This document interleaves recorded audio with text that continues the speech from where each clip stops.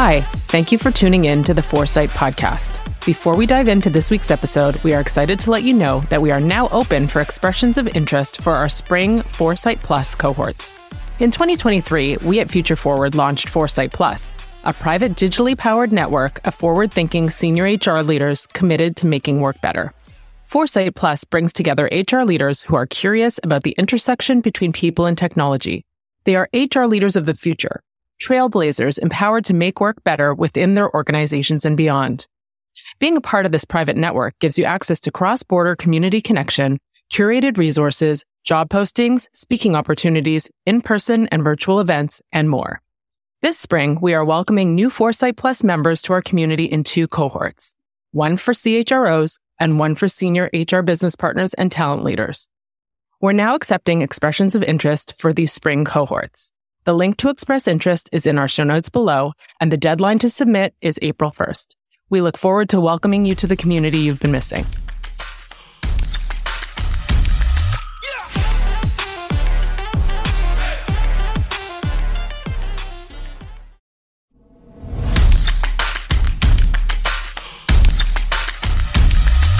You're listening to Foresight, a podcast about making work better. I'm your co-host, Mark Edgar, a former consultant and coach who now works as a Chief People Officer on a mission to make work more human. And I'm Naomi Teitelman, a former big firm consultant and HR executive, now striving to make work better one organization and one leader at a time. Every week, we'll discuss the latest trends that are impacting the new world of work to help you be a better leader for the future. Welcome to Foresight, a podcast about making work better. My name is Mark Edgar, and it feels like a while, Naomi, but for a change, I'm actually joined by my co-host, Naomi Teitelman. We've been doing so much with guests recently, haven't we? Yes. Hello. Good to be reconnected, Mark. Remember me? I remember you. I mean, we connect otherwise. We just haven't recorded a podcast in a little while. Exactly. No, we probably connect like every day, pretty much. But yeah, we haven't had an opportunity for me to wear my fashionable headphones in front of you and I've missed them. Do this. You've missed them. I noticed when you do your podcast, your guests don't wear something similar. They don't have the same attractive attire, which is either they're very professional and I'm amateur, or the other way. I'm not quite sure. Yeah, no, I really enjoy your headphones very much. So please continue to wear them. And one of these days, I mean, we've been posting a few video clips of our guests. One of these days, we will post a video clip of one of our episodes and you will get to see Mark's headphones. Yeah, that moment will come. So we thought we'd do a bit of a kind of lighter, could be a relatively quick episode today, actually, because as we were thinking about what we're going to chat about today, we noticed that it's International HR Day on Saturday, which strikes me as being a bit bizarre that it's on a Saturday. But yeah, International HR Day, another one of those days where I'm sure you could get a card in Hallmark to celebrate your favorite HR professional or something. But I didn't particularly know there was an International HR Day, but there is. And it's on Saturday. And it seems to be coinciding with May 2-4 weekend. So I don't know what to say about that. I don't know what to think about that. No. Well, also it being on a Saturday, I think, is that because like HR people are expected to work on a Saturday, and I'm sure many of them do, or what? But we thought we'd spend a bit of time talking about HR and why we think it is a day of celebration that needs to be in the world, that needs to be international. For sure, it needs to be international. So why don't we do a check-in, Naomi? Do you have a good check-in question for us? Sure. So let's do our check-in related to this week's topic, actually. And I was thinking, Mark, I don't know if I know this answer, but what was your first job in HR? You referred to something with cakes in one of our episodes, but I'm not sure if that was your first job in HR or not. No, it wasn't actually. Yeah, no, I forgot about that. Yeah, that was my first job.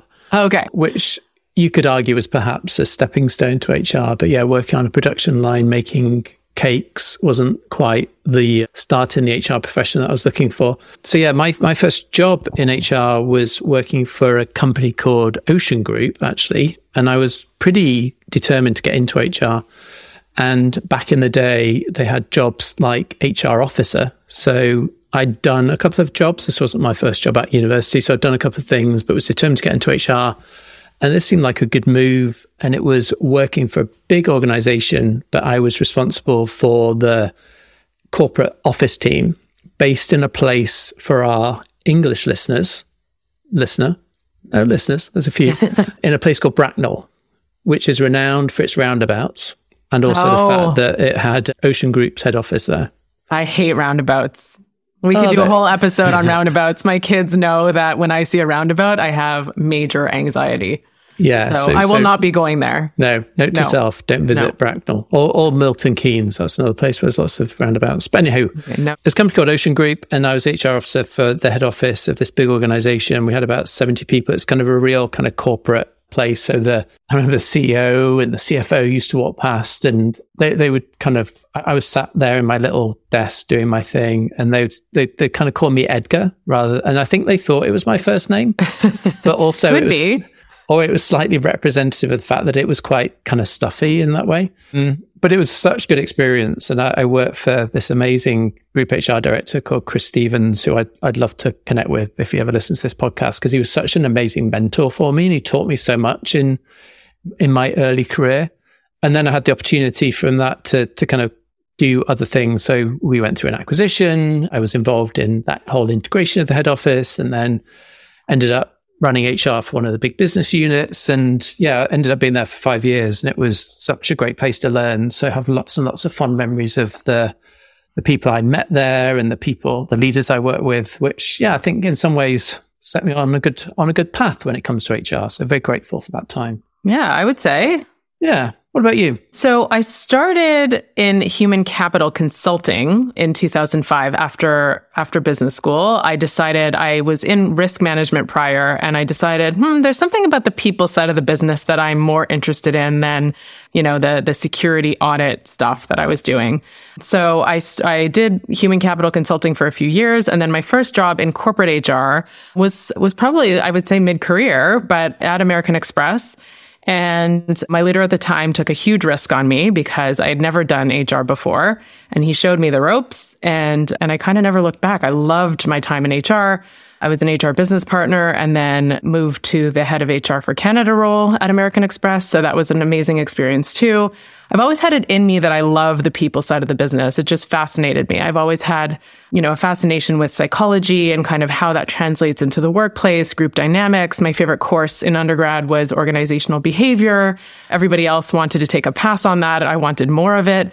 When I was in France on my semester abroad, I took a gestion de ressources humaines class and didn't understand a word, but I loved it anyway. And so, I've always had kind of that people side of the business near and dear to me. I've always, even in my roles that were not related to HR, I always kind of had a lens of what does this mean for the people, and how are the people actually going to get this done, or actually going to be, hindering or helping getting this work done. So always had a passion for the people side of the business. Yeah. I'm kind of curious, I don't know, I've asked this question before, but just that kind of transition from consulting to corporate, as you say, because you're on a bit of a path on the consulting side, was that an easy transition to make?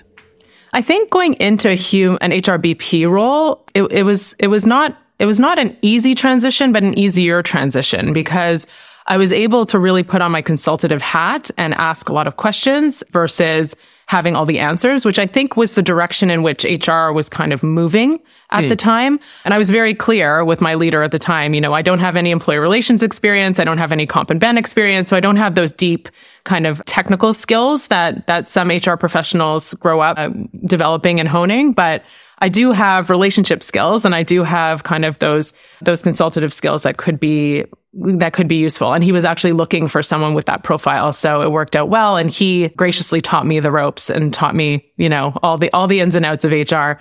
I remember the first conversation I had with an employee relations case and being very, very nervous and almost wanting him to sit by my side because I had no idea what I was doing. And I said, this is a high stakes conversation that could really impact people's lives. So I remember that being very, very uncomfortable, but, learning and, in a big organization, you have your COE partners behind you. And so it was quite an effective model in bringing all different types of capabilities to life.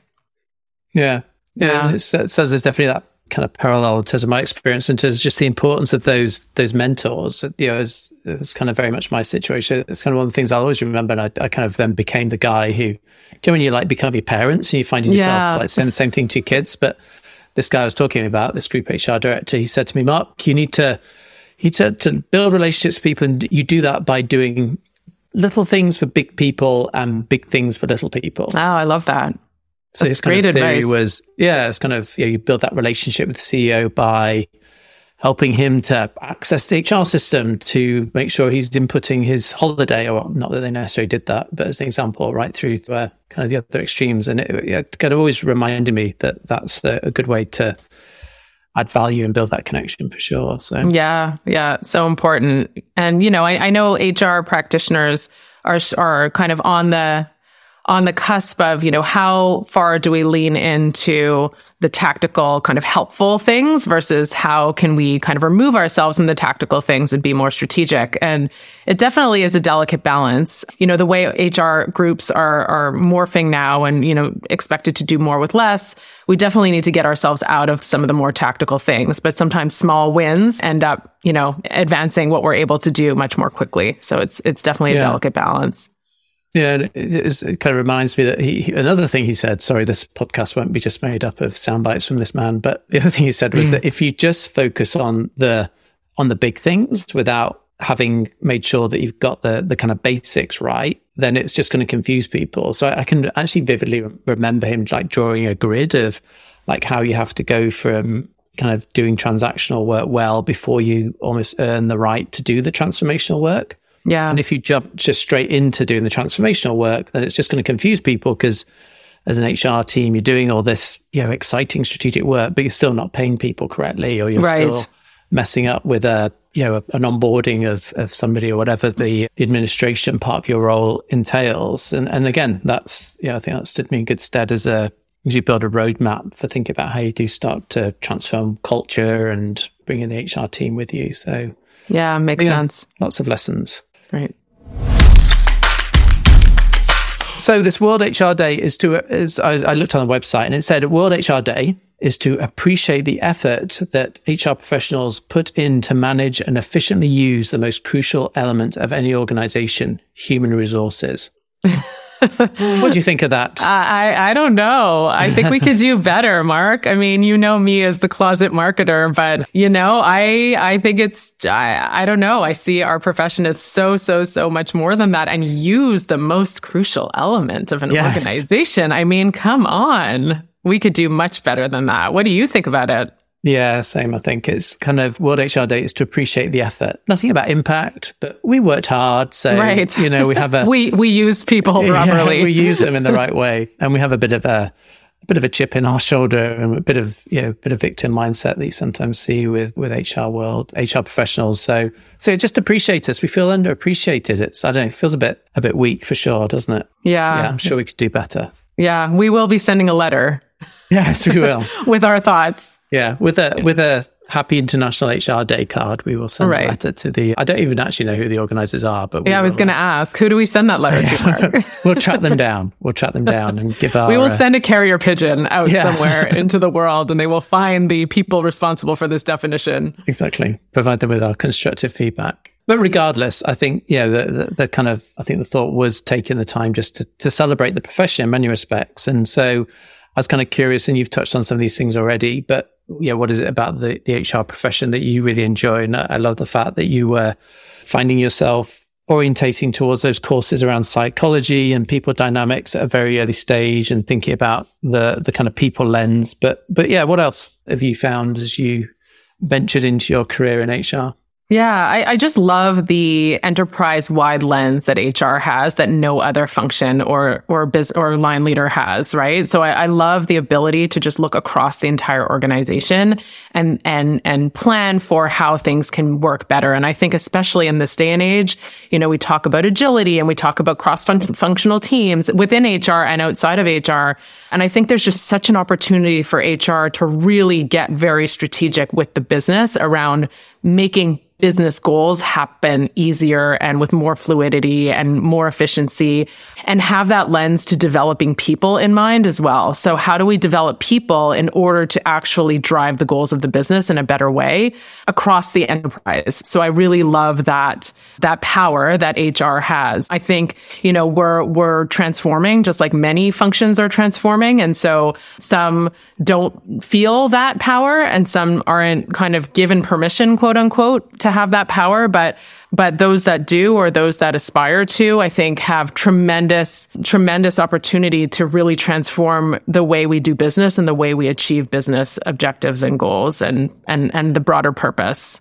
What about you, Mark? Yeah, no, I love all that. I think certainly that kind of enterprise lens that you get from HR, I think is something I've always appreciated. It's a bit of a privilege in many respects that you can look at any part of the organization. So yeah, not to repeat anything you've said, just maybe to build on it. I think a couple of bits for me that come to mind is, it's a bit of a cliche, but I kind of love people and I love connecting with people and helping people. And I think there's a stage in HR's life cycle where that became quite unfashionable, and it was all about, well, no, we're here to drive the bottom line and be kind of tough business people. And I kind of always didn't quite agree with that approach. So yeah, being kind of people centric, I get the opportunity to do that in an HR role and kind of connect with people and like to think that you therefore make a difference. I think the other thing I'd add was just around, I think the HR work is kind of challenging in a positive way. I think it demands a real breadth of skills that not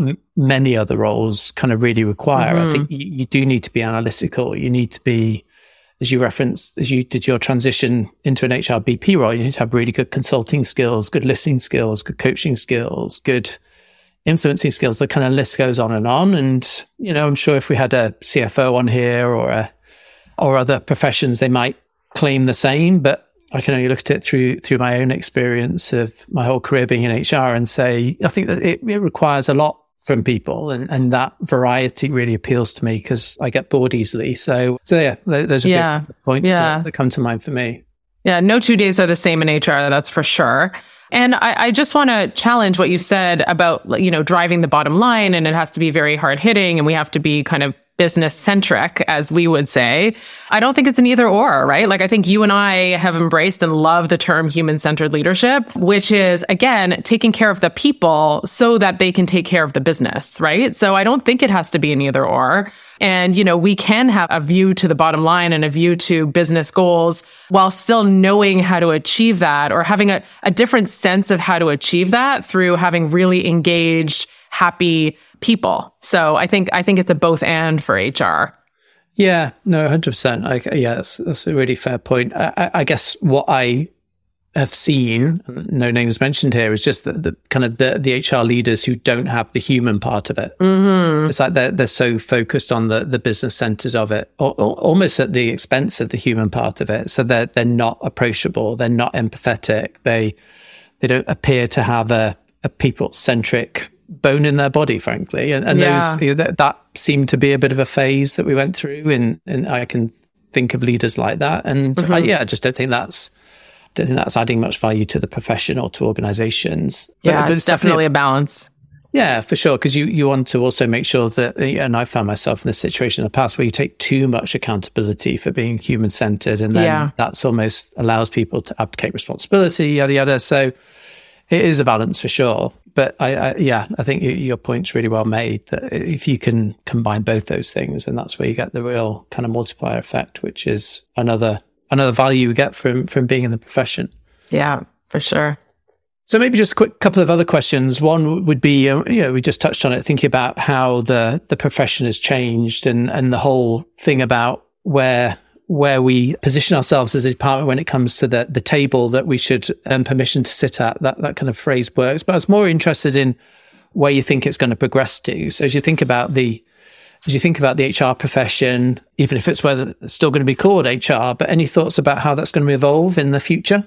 Yeah, I mean, I love Josh Berson's concept of systemic HR, and I think we need to get way better at that at scale. So the concept that we form agile teams around a problem that's rooted in people, but we don't walk around with a hammer saying this is a nail that I need to hit. It's called a talent acquisition problem, or this is a, diversity and inclusion problem. So I am going to make sure that we have more diverse slates because of, this particular problem. I think we got to get much better at seeing problems across all of our different silos in HR.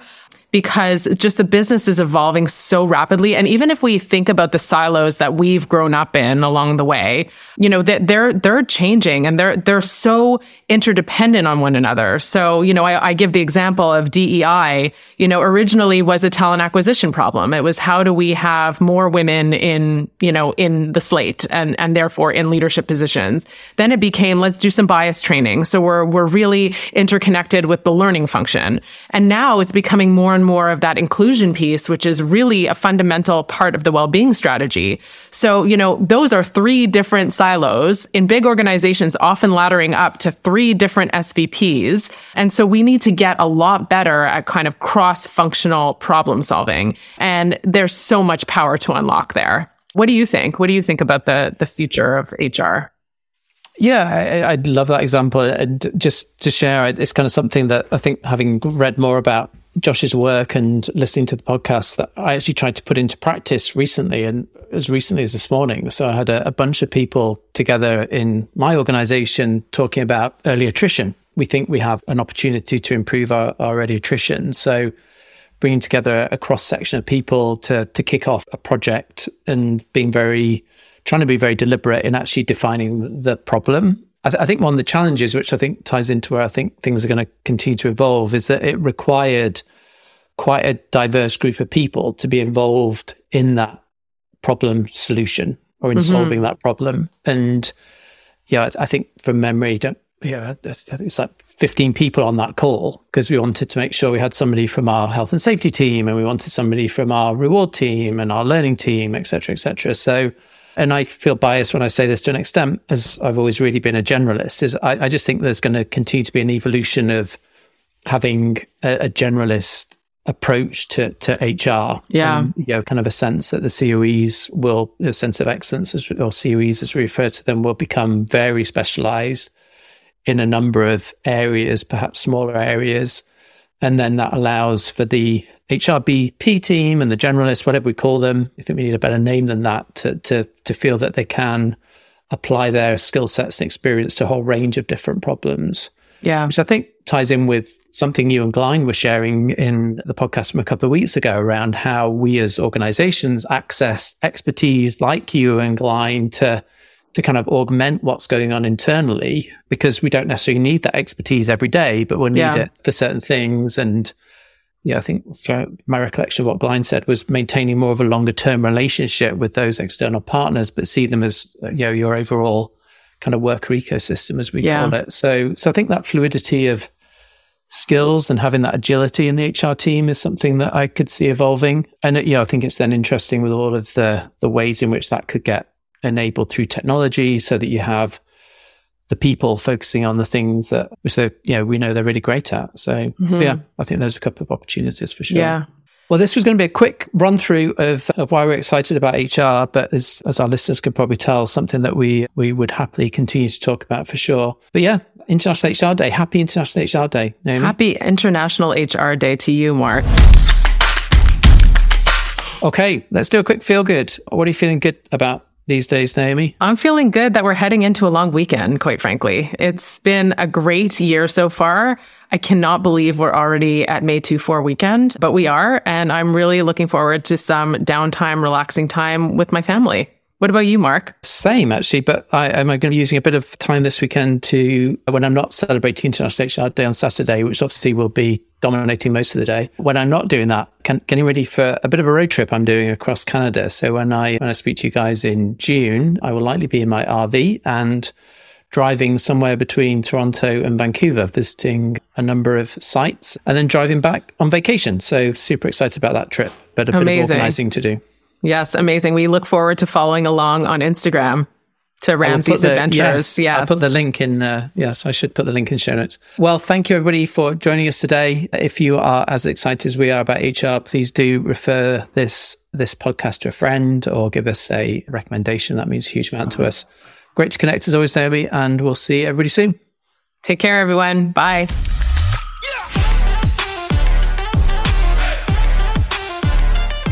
Thanks for listening to Foresight. If you enjoyed the episode, we would love to hear from you. Leave us a review wherever you listen to your podcasts. Your ratings and reviews also help more people like you find our show so that we can reach more Future Forward leaders and achieve our mission of making work better. Follow us on Instagram and LinkedIn at Future Forward, and sign up for our weekly newsletter, Foresight, on our website, futureforward.com. That's FUTUREFOHRWARD.com, where we share even more about the new world of work. Talk to you next week.